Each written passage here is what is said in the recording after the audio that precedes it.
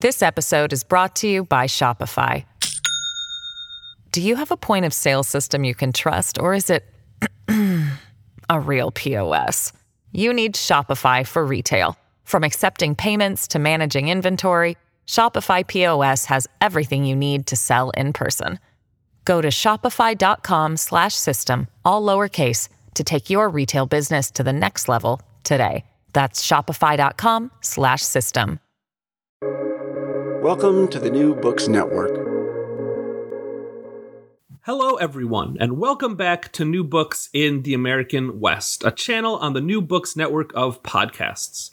I'm your host for today's interview, Stephen Hausman. I'm an assistant professor of history at the University of St. Thomas in Minnesota, and today I'm very excited to be speaking with Dr. Elyssa Ford, an associate professor of history at Northwest Missouri State University. We're going to be discussing her latest book, Rodeo as Refuge, Rodeo as Rebellion, Gender, Race, and Identity in the American Rodeo, which came out last year in 2020 with the University Press of Kansas.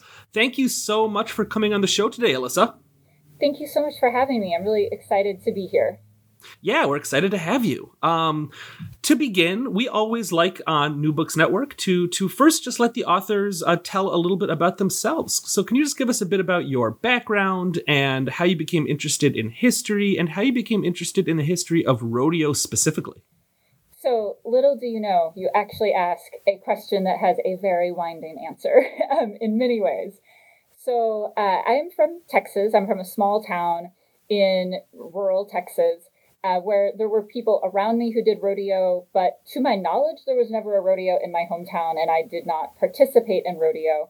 I think I only went to one rodeo when I was growing up. And so let me maybe first, even though I started with my rodeo stuff, I'll start with how I became interested in history, and then we'll transition that into rodeo. They all combine, actually.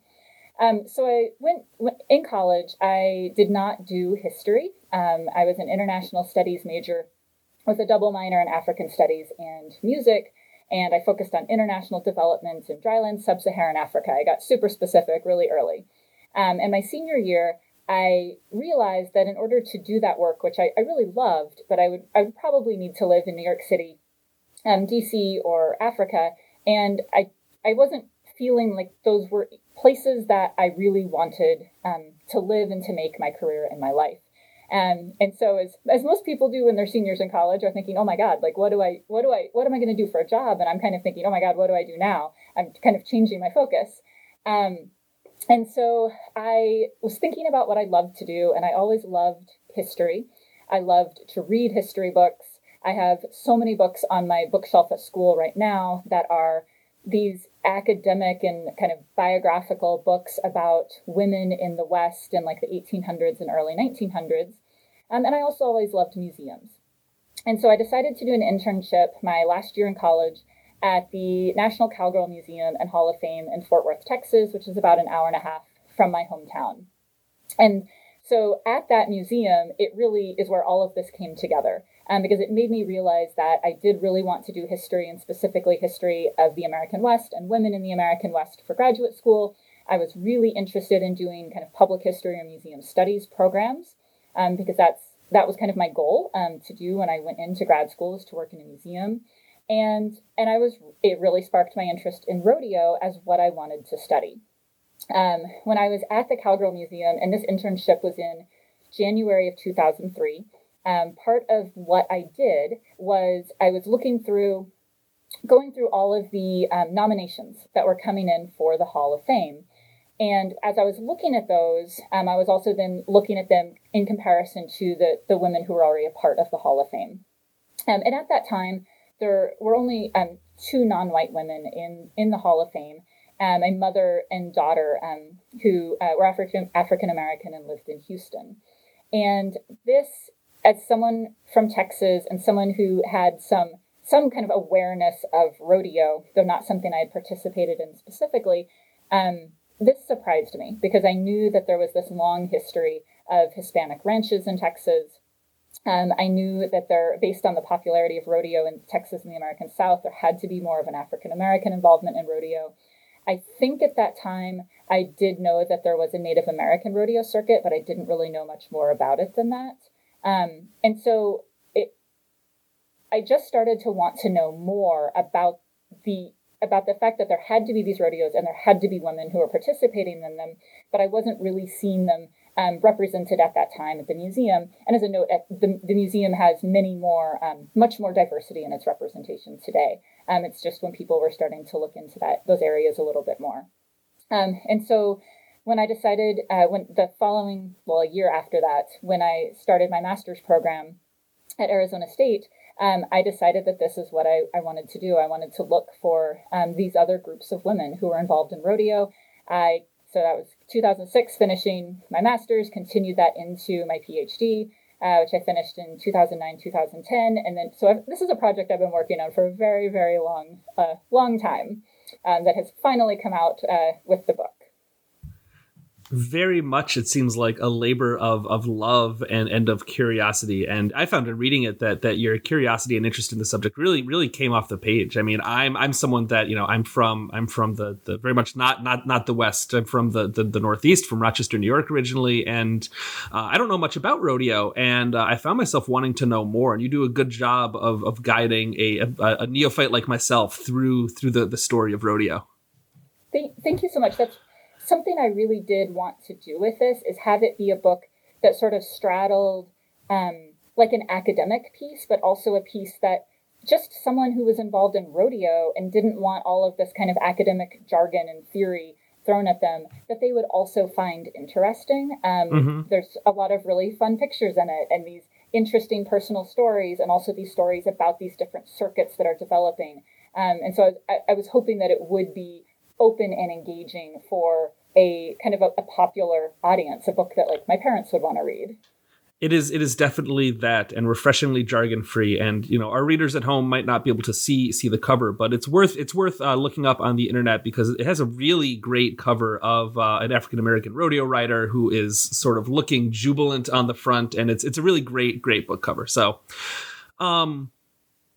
I'm interested in how you framed the book. The title is Rodeo as Refuge, Rodeo as Rebellion, which it's a evocative title. And I'm wondering, kind of on the one hand, why did you decide to write a book about rodeo as a space for refuge and rebellion specifically? And why this kind of framing? How can rodeo be a space for refuge and rebellion? Yeah, so this is a title that I have actually had for a really long time. I was just going through I had, as we all do, I had a Word document where I was like, possible titles, right? Or possible books I want to do in the future. And I found Rodeo as Refuge, Rodeo as Rebellion in there. And it was it may have even been during my master's degree that I was doing this. So, I mean, it's a title that has stuck with me for a long time, but I don't think that I fully figured out like the meaning of that until I was really more involved in the book process. It just kind of sounded like a cool title. I think the alliteration of it sort of drew me to it. But it's a title that I very firmly stand by. So in the book, I talk about rodeo as being a site of cultural history where the past is performed and reproduced and invented. And there's something about rodeo that it is so interesting. And actually, I had pushed pretty hard for this interview to be on the Sport Network as opposed to the American West one, because I really would like people in this country to see rodeo as a sport, and it is so almost always tied to this thing of the American West. And it is a sport as well. But it is also something that you can't really separate from the American West. Rodeo has this kind of historical legitimacy to it because it came from this working background and it evolved out of that. And there's something about that past experience that so many different groups in the United States have, that kind of legitimacy, that authenticity of rodeo, where it is a sport, but it's something that is more than a sport, right? It has, and I know people love football, and I know people love baseball, and it means very, very much to them. But the rodeo is something different that it's like people are kind of connecting to it as with like a part of their soul, right? Like this is a part of them, and it has this meaning beyond just the competitive nature to it. And this is, of course, kind of interesting because I know I just made a statement where I said rodeo is performed, reproduced, and invented. So it still has this kind of authenticity to it, even when it is continually being remade and performed. And what I really argue in the book is that it is this kind of historical background of rodeo that allows these separate race and group-specific rodeos to continue long after separate rodeos were required by law or kind of forced to exist separately because of discrimination and racism and homophobia. And by continuing, these rodeos become a way to convey cultural memory, and it allows groups the participants in these groups to make claims to both their group history and to a broader American history. And so what I found is that for some groups and for some people, these separate rodeos are a refuge, right? Like they are a safe place to exist as a community, and it is a safe place to participate in the rodeo. I mean, we can see this throughout history for Native Americans in rodeo, for Black rodeo, for gay rodeo. I mean, you were not allowed to participate in kind of mainstream Western white heterosexual rodeo, or it was not safe for you to do so. So these separate rodeos became, by definition, a refuge, a place that was safe for you, and a place that you could celebrate kind of that existence and the rodeo itself. But simultaneously, these separate rodeos are also a site of rebellion because these are people staking a claim not just to an American identity. And as a note, it is pretty rebellious to stake a claim to an American identity or to a Western identity if you are not included in that identity, right? So if you are gay and for you to say like, no, I am part of the American West and my story is a part of the American West, like that is shifting our understanding of what it means to be a Westerner, right? I mean, that's rebellious on its own. But beyond staking that claim to an American identity, they are also pretty loudly proclaiming their own identity, and they are celebrating that difference. And we can see this so clearly in every single one of these rodeos that I look at and that I talk about in this book. And that's the reason, I think that's another one of the reasons why these separate rodeos have still existed, when so many other like separate kind of sporting leagues based on race no longer exist. Because there's something different about rodeo because of its historical ties and because of the way in which people are making a claim about their identity, their past as a group and as Americans. And we will definitely make sure that this interview gets cross-listed on our sports studies channel because I think you make a very firm and convincing case that yes, the rodeo has to be understood on the terms that you just described. Can you tell us a bit about the history of rodeo for folks who might be listening to the podcast and not as familiar with its history? So what is the history of rodeo as a sport, both as an amateur sport and as a professional sport? How far back can we trace its roots? So in the United States, the first kind of noted rodeo, and as a note, there's a lot of competition about we have the first rodeo. No, we have the oldest rodeo. No, we have the oldest rodeo. There's a lot of different places that try to like make that claim. But the first kind of noted advertised rodeos as rodeos really kind of appear in the 1880s and 1890s in the US. And there were some of the really large competitions, sort of like national competitions, like the Cheyenne Frontier Days, in Wyoming, was established in 1897, and then the Pendleton Roundup in 1910. But of course, there were these like kind of informal, sort of like ranch rodeos today, where people who worked on ranches are getting together and they're having roundups and like who can like rope the most cows the fastest and like so that's where rodeo comes from, and that type of informal competition existed well before we have the like formalized rodeos that are being advertised as these rodeo competitions in the 1880s and 1890s. By the time we get the formation of like Cheyenne and Pendleton, in the late 1890s and 1910s, it's really leading us into what we can kind of call like the golden age of rodeo. And I'd say especially the golden age for women in rodeo was like in the 1910s and 1920s, where women could compete almost equally with men. They could compete in pretty much all of the same events, including rough stock events like steer wrestling and bull riding, bronc riding, and sometimes they actually competed directly against men. Then rodeo in the 1930s really starts to professionalize. We're starting to see the first formation of like rodeo organizations, kind of all of that is really beginning in the 1930s. And simultaneously in the 1930s is when you have the removal of women from the rodeo. And then they reemerge in the 40s with barrel racing, an event that was kind of created by women for women in that period. So you've got this really kind of convoluted history that emerges. And I think it's one that for many of the people who study, especially women in the rodeo, it's always such a surprise. I know my classes, my like U.S. survey classes are always so surprised when I talk about this, because we often think about women, people gain rights, right? As we go forward, we gain rights. But you don't think about there was a time when women had more rights and then they had less rights and those were taken away. And women are still trying to get back to that space that existed 100 years ago for them in the rodeo.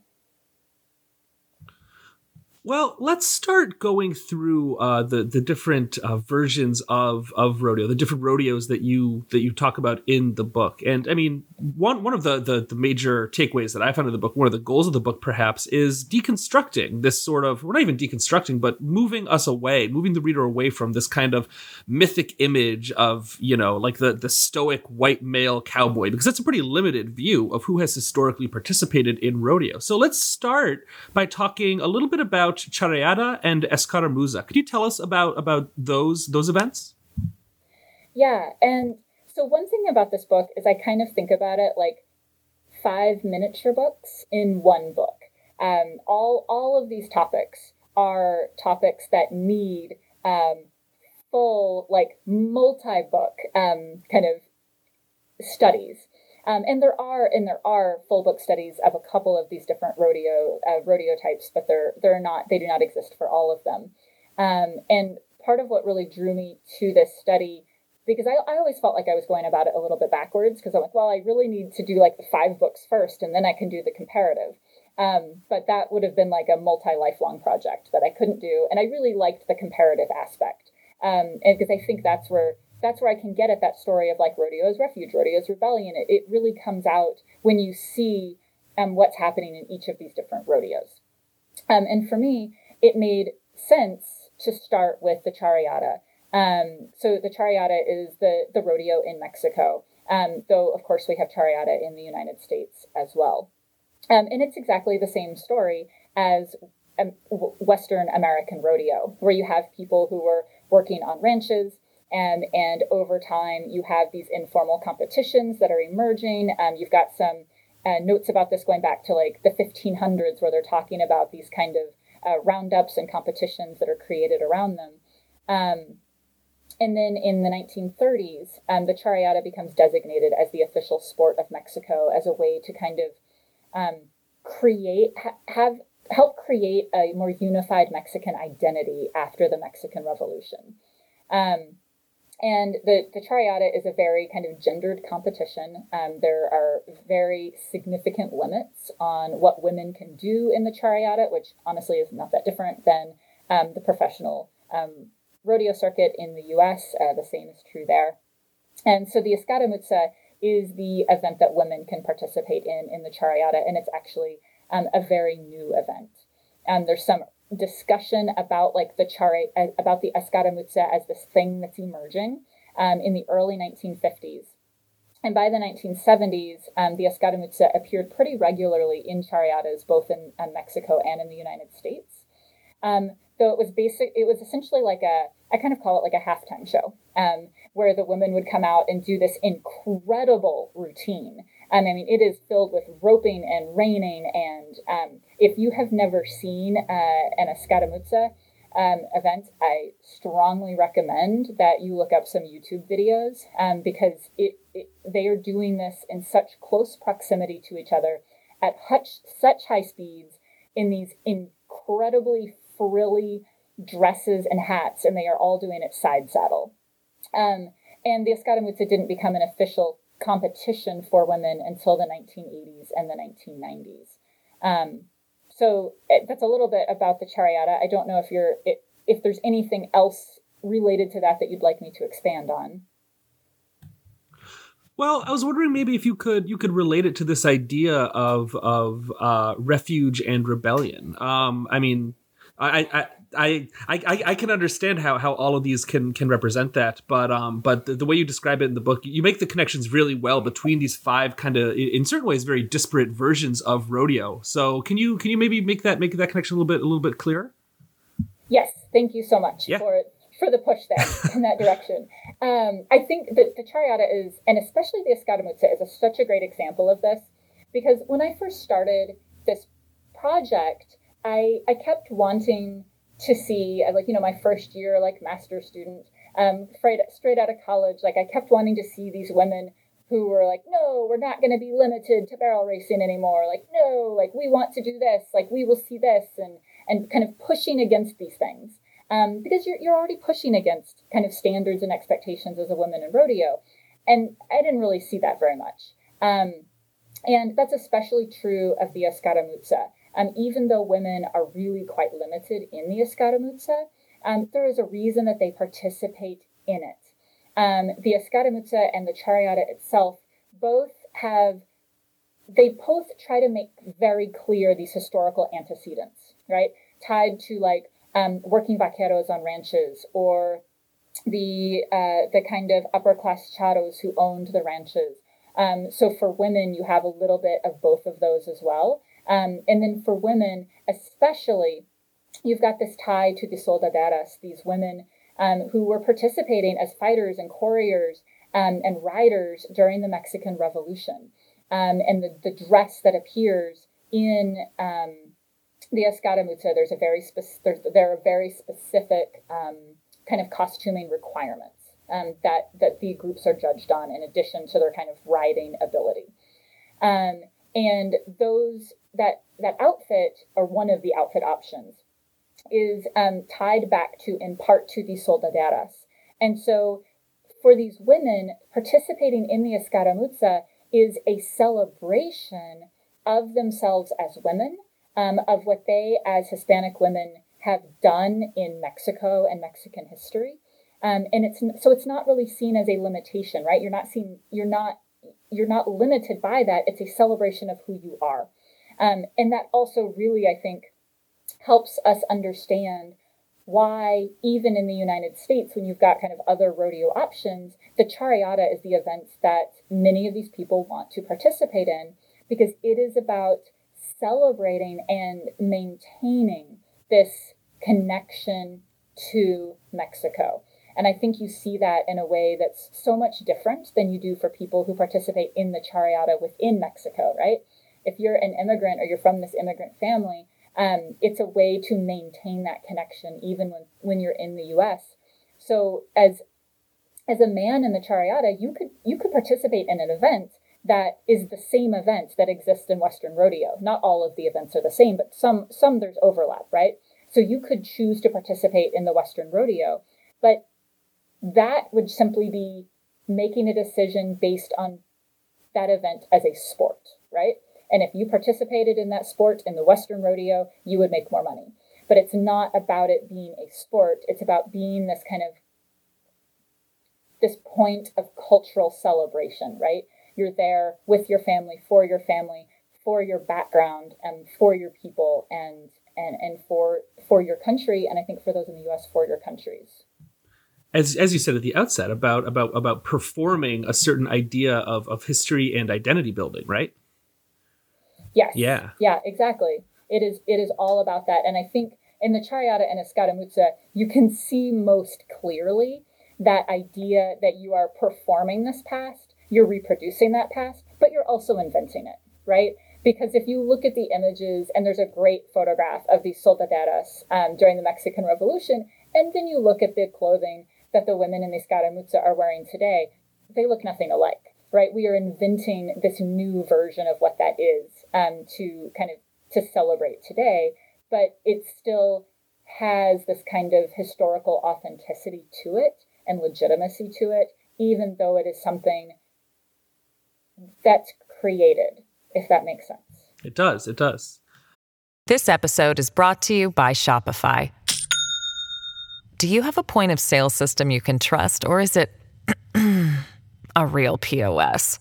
You need Shopify for retail. From accepting payments to managing inventory, Shopify POS has everything you need to sell in person. Go to shopify.com/system, all lowercase, to take your retail business to the next level today. That's shopify.com/system.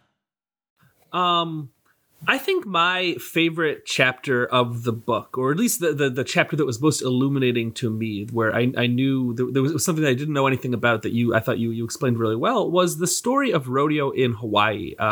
Like I said, it was definitely the history that I knew the least about going into the book. Can you tell us a bit about when does ranching and rodeo and pa'u in Hawaii, when do these cultural forms emerge, and what is the story of Hawaiian riders engaging in rodeo as rebellion and refuge? What's the story and the history there? So this is the chapter that I think you are not alone here. I think this is one that probably most people will find the most surprising, as long as you are not Hawaiian.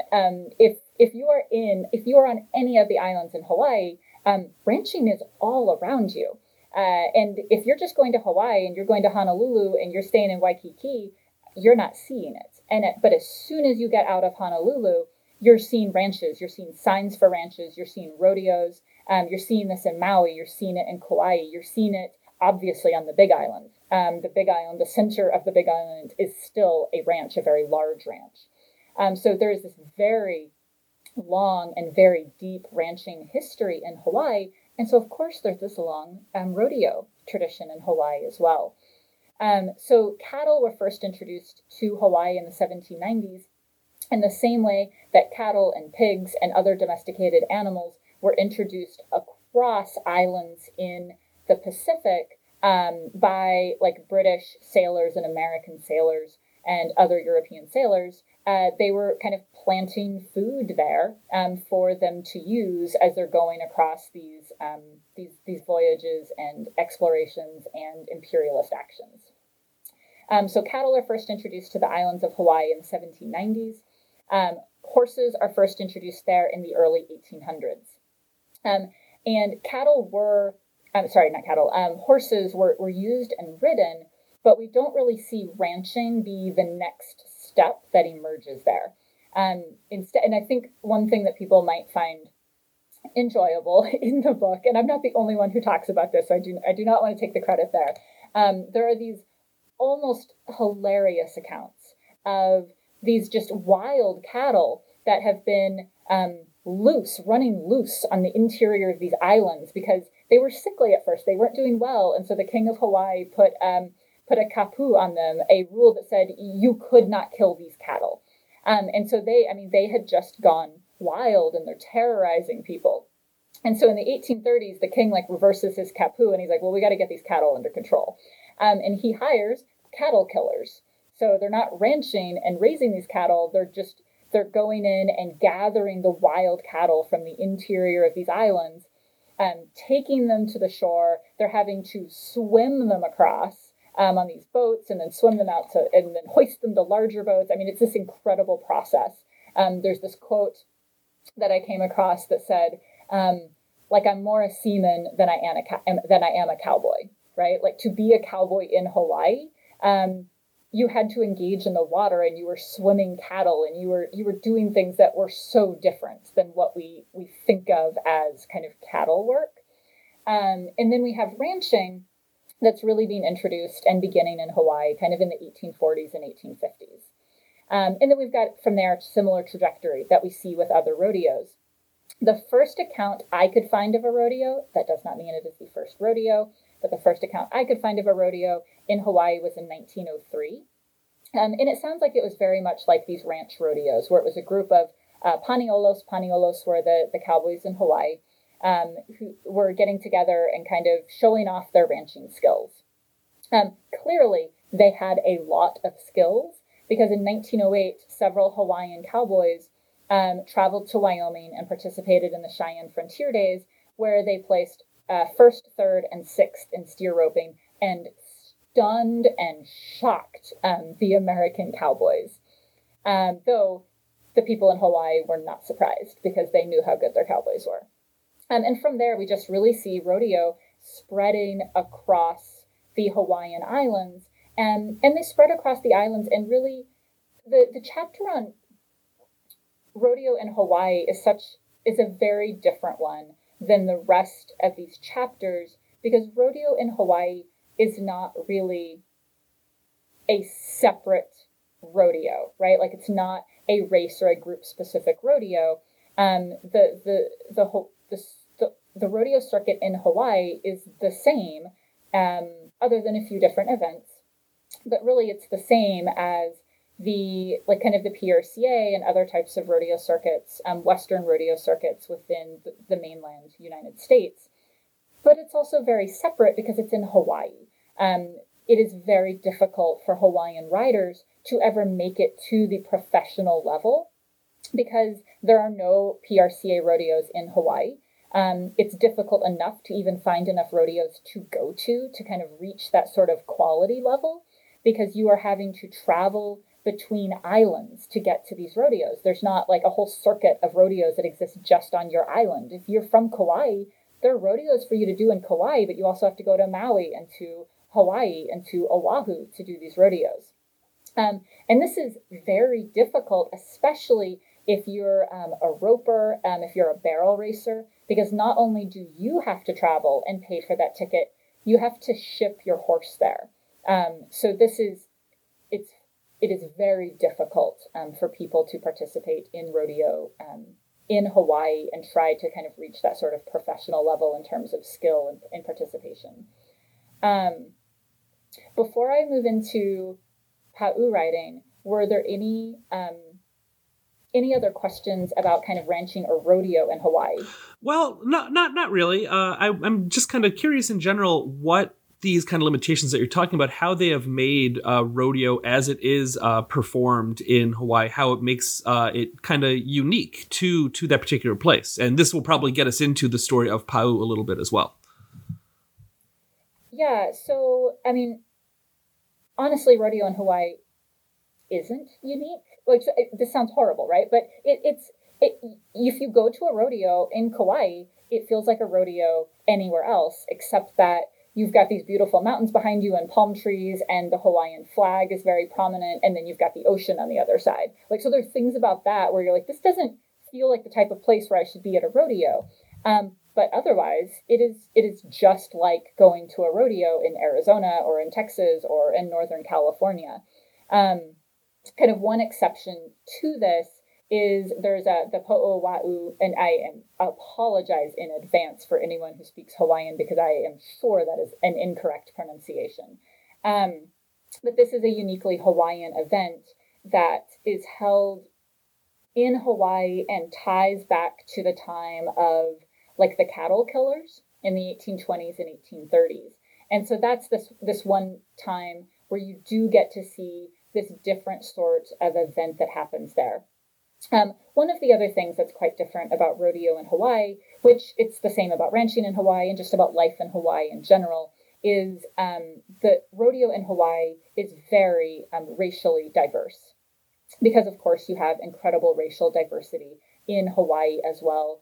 People of African descent and Caribbean and Portuguese and Native Hawaiians and white Americans. And you've got kind of all of this intermixing that happens there, which I think then this can get us into Pa'u riding, because whenever we're talking about Hawaii or ranching in Hawaii or who are the Paniolos who are doing this work, in Hawaii, it's a very interesting and complicated and sometimes contentious conversation about who does that work, who should do that work, and what background and what history are you celebrating with that work. And you can see this most clearly with the Pa'u. So Pa'u riding is a specific riding technique that is done by women in Hawaii. And it's got kind of this complicated background where you've got some claims that it sort of emerged as this riding style by these kind of elite plantation owner, ranch owning wives, so who were mostly, but not always, white, or at least tended to have some Euro-American kind of background. And it was the kind of this cloth that they draped themselves with as they're riding across the islands, and supposedly it's before the side saddle was introduced, so they're riding astride. And they're riding across the islands to go visit their friends. But you also have accounts going back to like the 1850s of Native Hawaiian women who are also riding on horses and doing this kind of intricate cloth wrapping.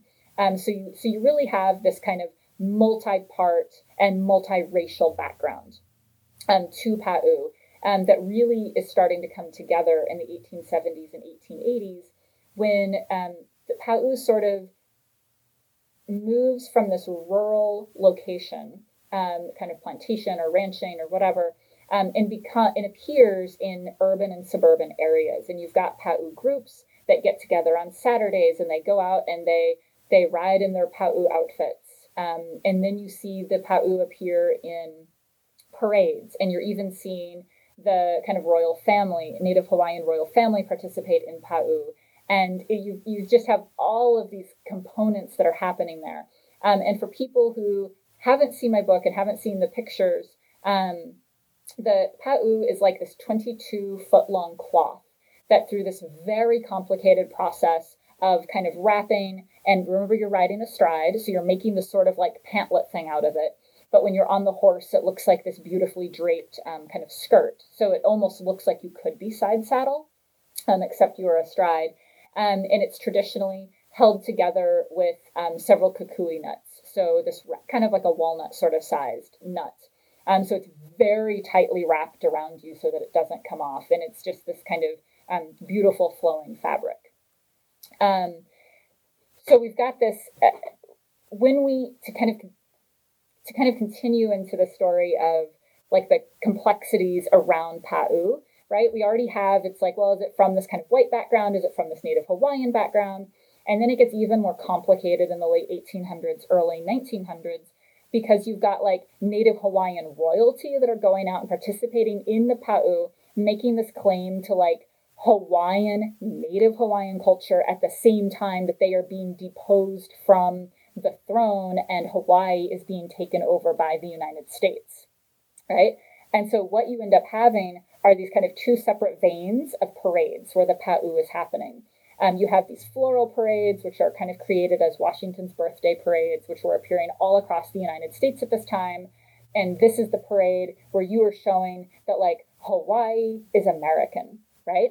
And you're maybe showcasing these like aspects of Native Hawaiian culture to show like, oh, isn't it beautiful? Isn't it unique? Like, look at this place, come and visit, be a tourist, but they're also happy Americans, right? And then you have the same people who are participating in Pa'u, and they're often Native Hawaiian, though they're often of mixed racial descent, who are then also participating in the Kamehameha Day parades, which are all about a claim to Native Hawaiian culture and history. And these two things are happening simultaneously, right? So here, I think you've got this perfect example of kind of like, it's not rodeo, right? But riding as Refuge and Rebellion, and these Kamehameha Day parades are like the encapsulation of both of those happening at once, right? Where you can be safely Native Hawaiian, and you're also showing that you are Native Hawaiian and that you're proud of it. And this continues to be an issue within Pa'u today. There are different people that have very different beliefs about who can participate and who should participate. Do you need to be Native Hawaiian? Do you need to be part Native Hawaiian? There are some people who say yes, it is not appropriate to do Pa'u if you are not Native Hawaiian. There are other people that say it's an important opportunity for a variety of people to participate in because it is introducing them to Hawaiian history and to that background. And it's a way to continue that story, and especially continue that story of ranching. So it's kind of like an educational opportunity instead of a claim to like kind of cultural heritage. But you've got all of these different things that exist within Pa'u and the story of Pa'u, and within the story of kind of rodeo and ranching in Hawaii as a whole. And the story of rodeo in Hawaii also, as you kind of said at the outset, that part of your goals is to decouple rodeo from the American West. That obviously, in a lot of ways, it is inextricably Western, but in other ways, it's also kind of not, too. And the story of rodeo in Hawaii, I think, does a good job of getting to that point as well.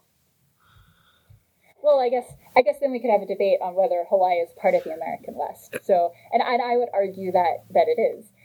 Based on some of this background that's there. But yeah, it's what a lot of people have not thought of as being connected to the American West. Certainly. Right. Native American rodeo is an especially good example, I thought, of how rodeo can serve as a form of rebellion against all kinds of things, including against kind of stereotyped notions of who participates in rodeo and who the sport of rodeo is for, right? And so what is the history of native rodeo, and how does it also serve as this form of rebellion and refuge? Yeah, so you have a very long history of Native American and Native Canadian, because in this chapter I talk a lot about the Indian rodeo circuits, and I do talk in the book about why I use the term Indian for this, because the INFR and IAFR both use Indian to talk about both of those rodeo circuits that they have.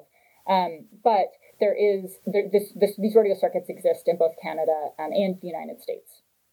So you've got this involvement in both Canada and the U.S. of Native peoples participating in ranching from very early on. And sometimes there are tribes that were kind of voluntarily adopting ranching. And then I'm looking specifically at like the ranching of cattle here as kind of an economic opportunity and a way to kind of support themselves. But you also have tribes that were sort of forced into ranching as a way to survive after kind of buffalo were removed, or as a way to try to survive on the reservation. So you've got people coming to ranching in very different ways that are quite different from the avenues to ranching in the other chapters that I look at, right? So there's something in that history of ranching that could be very, very difficult and very traumatic for some people and for some groups when we're looking at kind of Native involvement in ranching.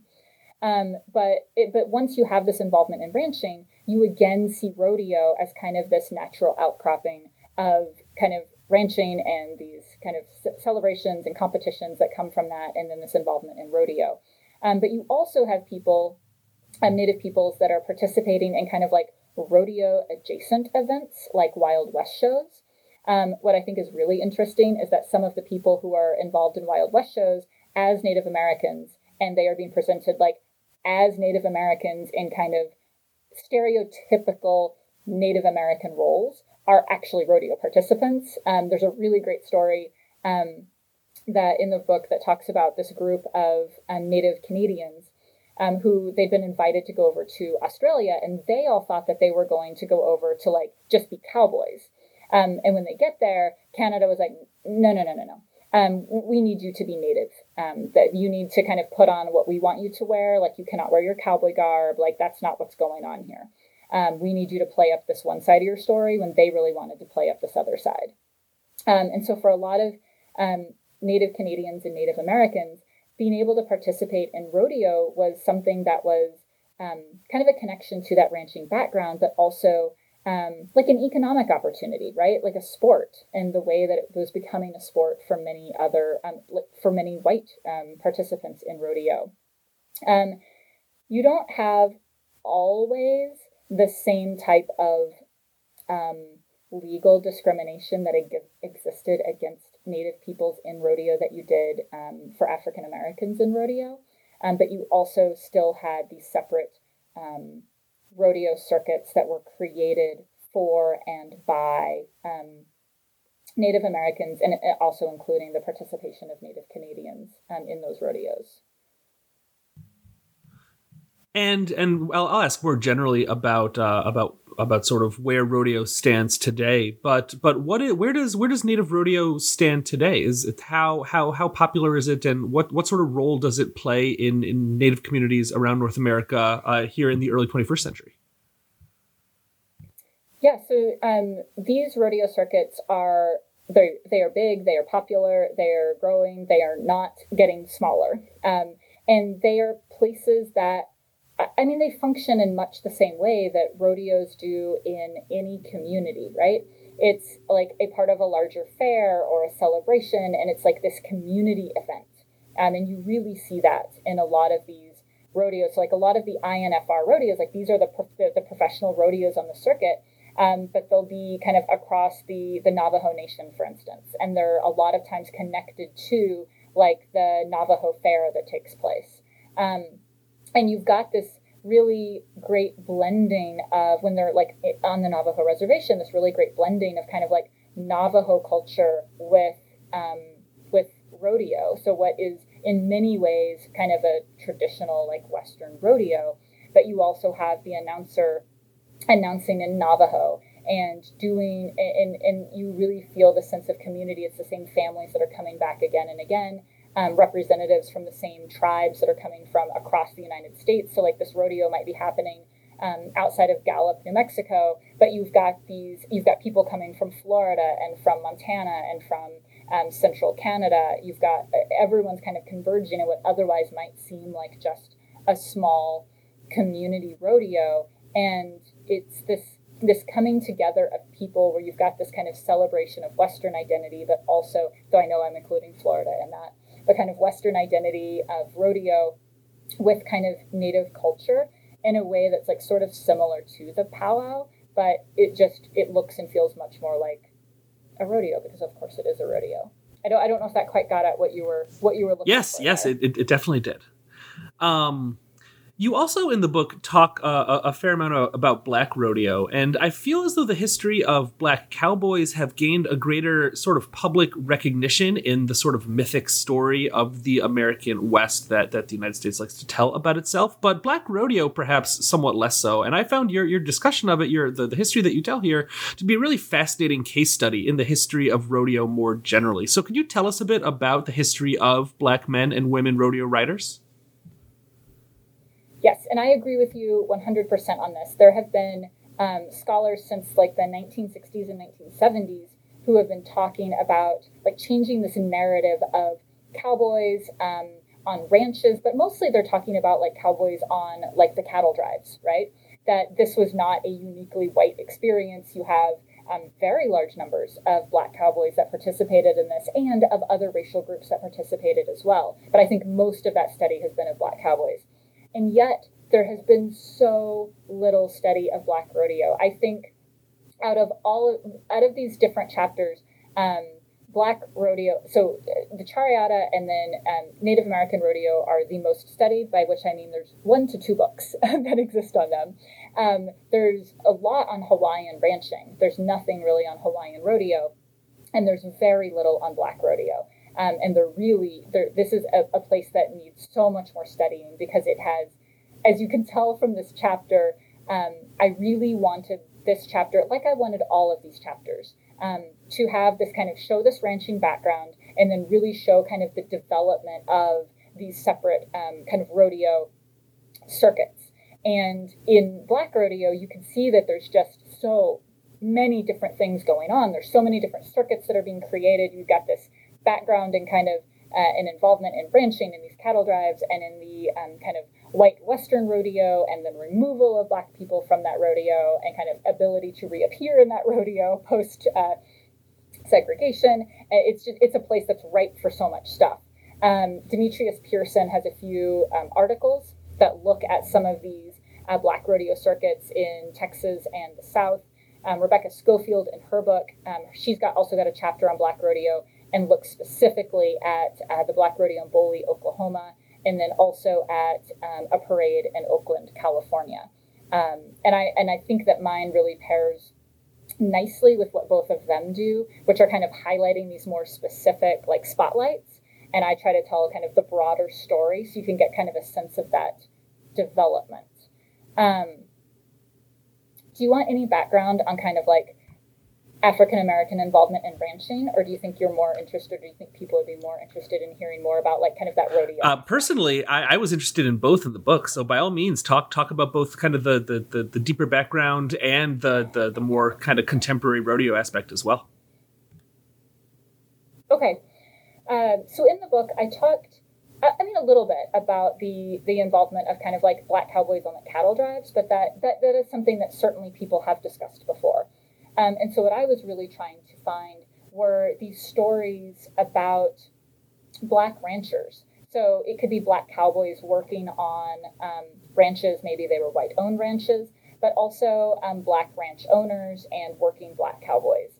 And there was a surprising amount of information that is available out there. And I think this our ability to learn this is only going to grow because, I was only able to do this in the way that I could because of the incredible digitization efforts that has happened with newspapers.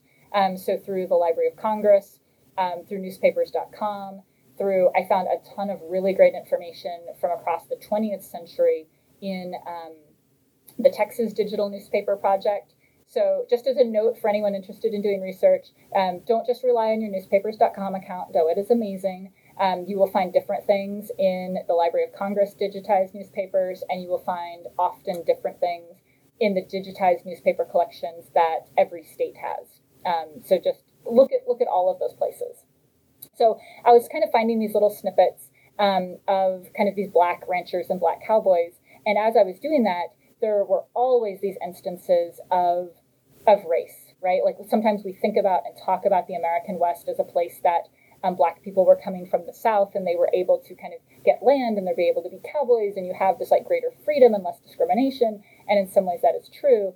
But at the same time, anytime there was some sort of confrontation or thing that was happening, Black cowboys were not existing as cowboys. White cowboys were cowboys.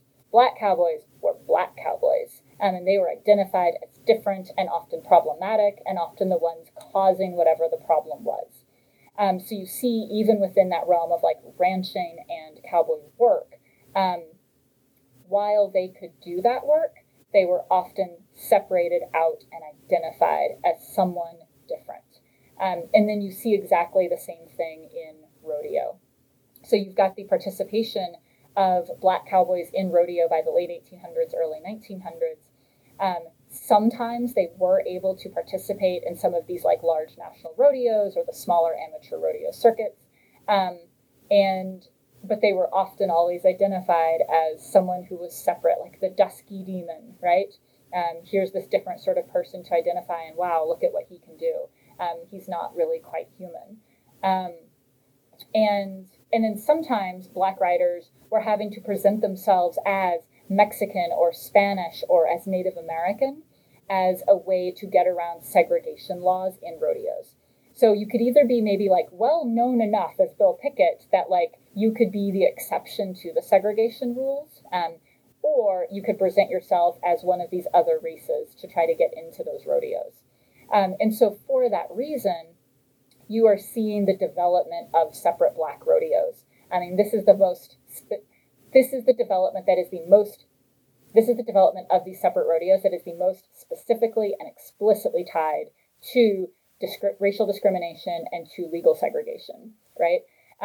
You also have Black rodeos that are emerging as Black rodeos, not necessarily because they are created to be Black rodeos, but because they are being created within segregated communities, right? So like in Bryan, Texas, it was very segregated. And you had kind of the white rodeo in that part of town and the Black rodeo in this part of town, or the Black rodeo that was in the town over.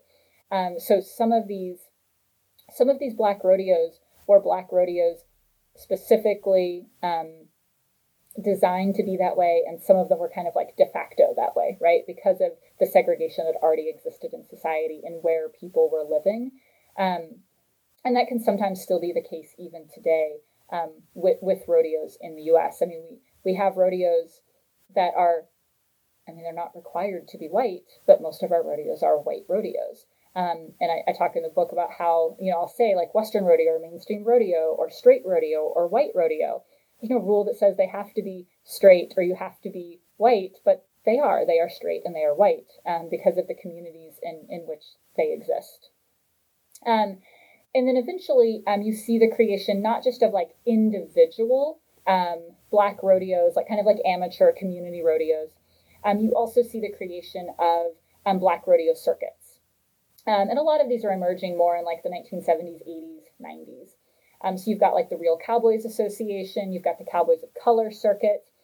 These are kind of at like the sort of like amateur level, but like amateur / semi-professional sort of level, where it's people who are participating in these rodeos as for kind of community and group identity and celebration, like you have with Native American rodeo or like you have with the Charreada, but you also have people who are participating in these rodeos as they would in kind of any sort of like semi-professional rodeo circuit where they are trying to get to the professional level. So I think you see it almost more in Black rodeo than any of these other circuits, though you see it in Native American rodeo too, that you'll participate in like Native American rodeo or Black rodeo with the goal of also participating on the professional circuit. So it's not like instead of the like you're doing this instead of the professional circuit, or once you reach the professional circuit, you're going to stop doing like Cowboys of Color, or you're going to stop doing the INFR. Often people are wanting to still do both of those. One, it's like the professional circuit is like the sport, right? Like here's the sport and the recognition and the money and kind of that professional like athlete goal. But in terms of like community and identity and the reason that got you into rodeo in the first place and the thing that like feeds your soul is the Native rodeo circuit or it is the Black rodeo circuit. And I think that that's a really great example to show where you've got kind of these multiple motivations for a lot of these like non-white, non-straight contestants. And finally in the book, you also discuss gay rodeo. And could you tell us a bit about how gay rodeo emerges as a space of refuge and rebellion, maybe the history of the IGRA a bit? And also in the book, you also kind of describe how, the idea of gay rodeo, or maybe the phrase gay rodeo, actually kind of papers over some schisms within that version of rodeo as well. Could you talk a bit about that too? Yeah. So gay rodeo starts, kind of the first interest is not so much in rodeo, but like this enthusiasm in like cowboy culture within gay urban male communities. And in like New York, but like more so in like San Francisco and Los Angeles. And so the first kind of cowboy rodeo group that I could find was the Golden State Cowboys, which formed in the late 1960s. And existed through the mid-1970s. And they were a group of gay men who were rodeo enthusiasts, though they didn't really want to participate, at least in anything I could find in the minutes. They were rodeo enthusiasts, and they were wanting to come to their meetings in like full cowboy paraphernalia, like this is a rule written into their constitution, and then they were going to go to rodeos together. So it really was this idea of an enthusiast group, but it gets kind of interesting because they also held their own like rodeo type competitions, but I wasn't able to find that much about like what that entailed or who these people were or what their background was and like where they were coming from or if any of them ever made that transition into like the Reno rodeo and IGRA when kind of gay rodeo gets like more formalized as like an event. So that group folds in kind of ironically the same year that the first gay rodeo is held. So the Reno rodeo is the first gay rodeo is getting organized in 1975 and held in 1976. And it really comes out of some of the like the gay kind of pageant circuit. And it was intended to be it really is complicated because it was intended to be this fundraiser related to someone who was participating in the pageant circuit. And gay rodeo has always had this focus on community fundraising. But at the same time, it was created as a space for gay men, though it always was inclusive of women. Women could always, from the beginning, participate in all of the events, but it very clearly was created for gay men as a place for them to engage in rodeo as kind of expressions of like heteronormative masculinity. So you could be gay and do rodeo, but it was also about showing that you could be a masculine, kind of traditional gay man by kind of adopting this like cowboy persona. Okay. So it's kind of got this like really complicated sort of thing that's happening. There started to be like state organizations, like a Colorado group and a Texas group that started to be formed in the late 1970s and early 1980s. And there was kind of this contentious relationship between like the Reno Rodeo and like these other state organizations. And eventually they kind of come together, like the Reno Rodeo sort of folds and these other state organizations are kind of taking over. And they form the IGRA, the International Gay Rodeo Association, in the mid-1980s. And that is the organization that continues to be the organizing body for gay rodeo in the United States and in Canada. They start holding like a finals rodeo, and really there's like this explosion of gay rodeo in the 1980s through the 1990s, early 2000s. You said, I think you were from New York. Well, don't you worry. There's a gay rodeo circuit in New York, Pony. So you've got like, if there wasn't enough kind of rodeo enthusiasts, rodeo riders in one state, then they kind of merge with several states, and you'd have there were just rodeo circuits that were popping up everywhere. There were like multiple of these rodeo organizations that were formed in like Texas and in Oklahoma. They're dividing. You've got so many of them. And then you kind of have it sort of implodes. Like there's so many, it becomes almost too many, and it starts to pull back a bit. Because I think for a while there was like this enthusiasm of kind of gay communities across the country to participate in this thing. But for so many of them, there wasn't like that historical connection. If you're from Delaware, if you're from New York, like rodeo was like this fun kind of thing to do. But like to be good at rodeo, it takes a commitment. It takes a lot of time. And it was difficult, I think, for people who don't have that same sort of like regional or geographical or historical connection to it, to kind of continue with that, because like you're not making like money from gay rodeo. Like this is a thing you do for love. But I think what's kind of amazing about gay rodeo is that there's so much that they have done that they've tried to do to be inclusive, right? Including women in all of the events from the beginning. They're much more open to trans participants. They have like drag competitions. They've got camp events. They also are open to straight riders, and they actually will hold before they have the rodeo, like the day or two before, they will often host like a workshop, so that if you are because the rodeos are held in urban communities, right? So like if you're gay in Kansas City, or if you're like gay in Los Angeles, like you're probably not from a ranching background, and you may not like actually know how to ride a horse, but like you want to come do this like thing that is within the gay community, right? And so they'll host these workshops that allow people to learn how to do the different events. And then the next day you come to the rodeo and you can participate. So like they know that a lot of the participants don't have that background, so they're trying to help them get involved. And they also have all of their different categories of like their kind of strands of competition. In each one of those categories, there is at least one event that's sort of like the entry-level event that you can do if you do not own a horse, if you cannot ride a horse, if you do not how to rope. So like any of those skills that like you think you need like to participate in any rodeo, much less excel at the rodeo, they actually have these other options within the gay rodeo. That being said, there are certainly some kind of points of contention within the gay rodeo. How open is it really to women? The rate of female participation in the rodeo is no higher today than it was in the first rodeos in the 1970s, and that's about like 20% of the participants. How open is it really to trans participants? How welcoming is the rodeo really to the drag queens that raise millions of dollars? So you've got a lot of different things that are happening within the gay rodeo.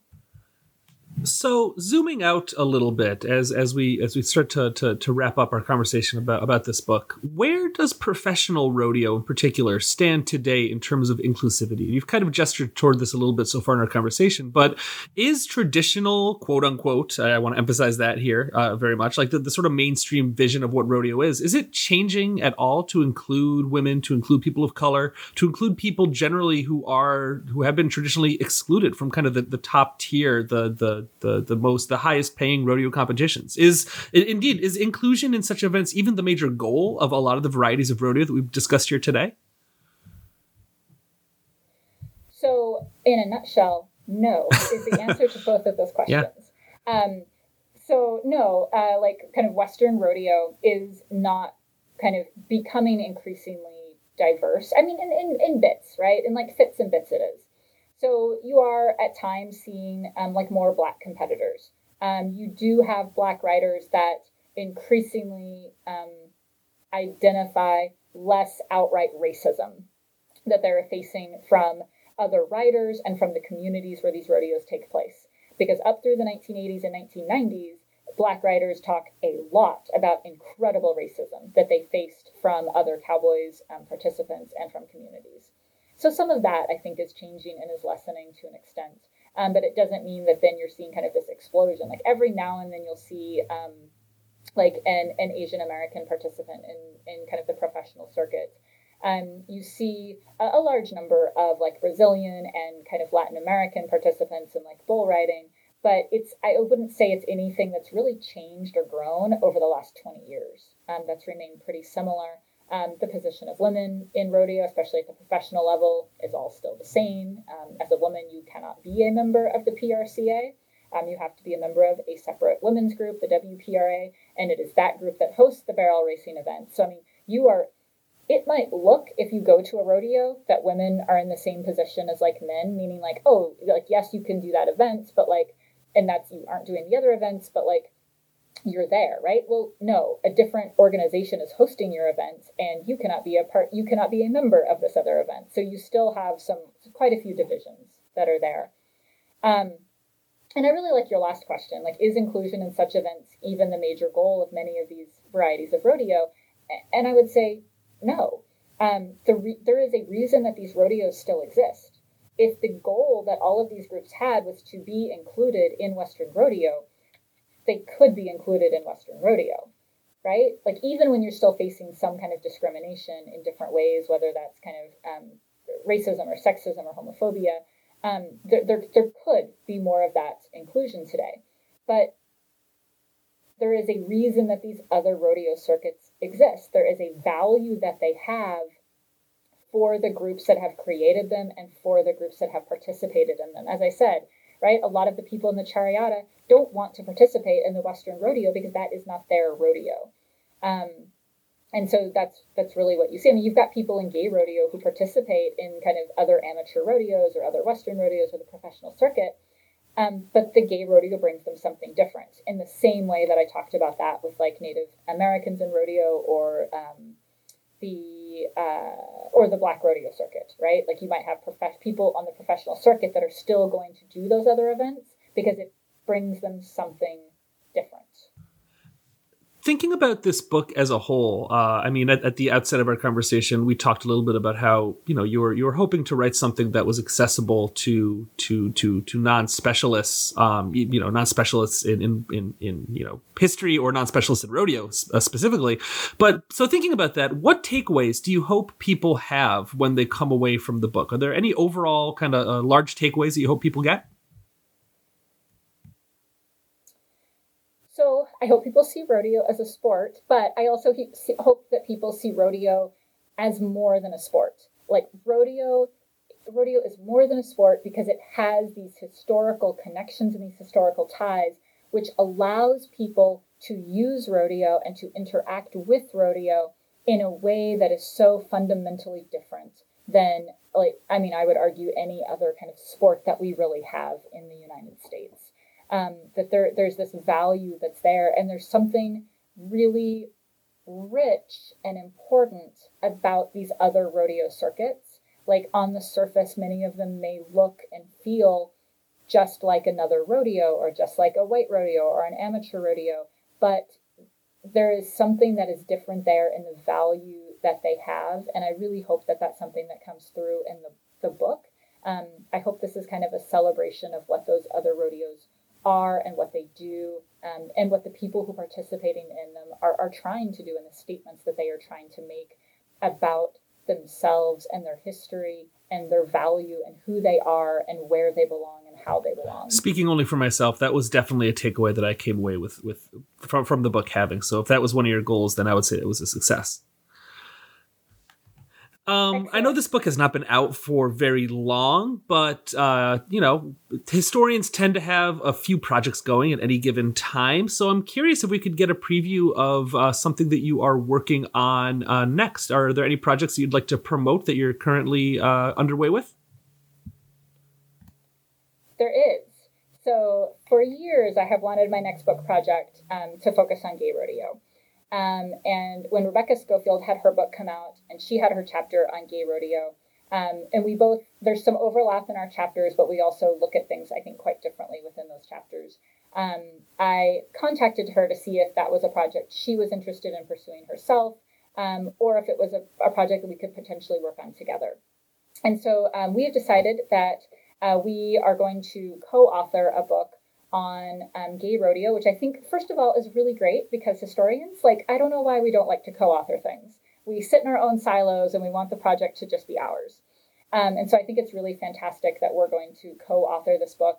And we really hope that that kind of becomes a model for a little bit more historical work. It's also been great because when you have a deadline and you've got your Google Doc, then it pushes you, it's made both of us go in and do more work than we probably would otherwise. So she's at the University of Idaho, and her book Outriders came out in 2019, and it's also fantastic. So buy both of ours. But we're going to look more specifically at the gay rodeo circuit. And just to tell you a little bit about what that's going to look like. We're really looking at this as participants in gay rodeo have created and kind of purposely created a different queer sexual subculture that straddles this urban and the rural, right? The rural is the rodeo and the urban is where we often are thinking about these queer sexual subcultures. And it's also the site where there's been tensions between offering this inclusive environment, right? Men and women can participate, trans and cis competitors, all of these things. But as I already said on today, it's also one that was still created by gay men for gay men. And so we're really looking at a lot of those tensions that exist within gay rodeo. And so we're going to have chapters that examine the hypermasculinity within gay rodeo, sex and AIDS in gay rodeo, rodeo drag queens and the camp events, the role of political and consumer power of the rodeo. They did boycotts of different beer companies and airline companies, all kinds of things. And the position of women, both straight women and lesbians within the setting. So we're both really excited about that project. And I was actually lucky enough to host Rebecca Schofield on this very podcast several months ago. So when you both finally release that book, I'll be thrilled to have both you back on the show again. Looking forward to it. Yes, that'll be Dr. Elyssa Ford is an associate professor of history at Northwest Missouri State University. Her new book is Rodeo as Refuge, Rodeo as Rebellion, Gender, Race, and Identity in the American Rodeo, which came out with the University Press of Kansas last year in 2020. Thank you again so much for talking with me today, Elyssa. It's been a lot of fun.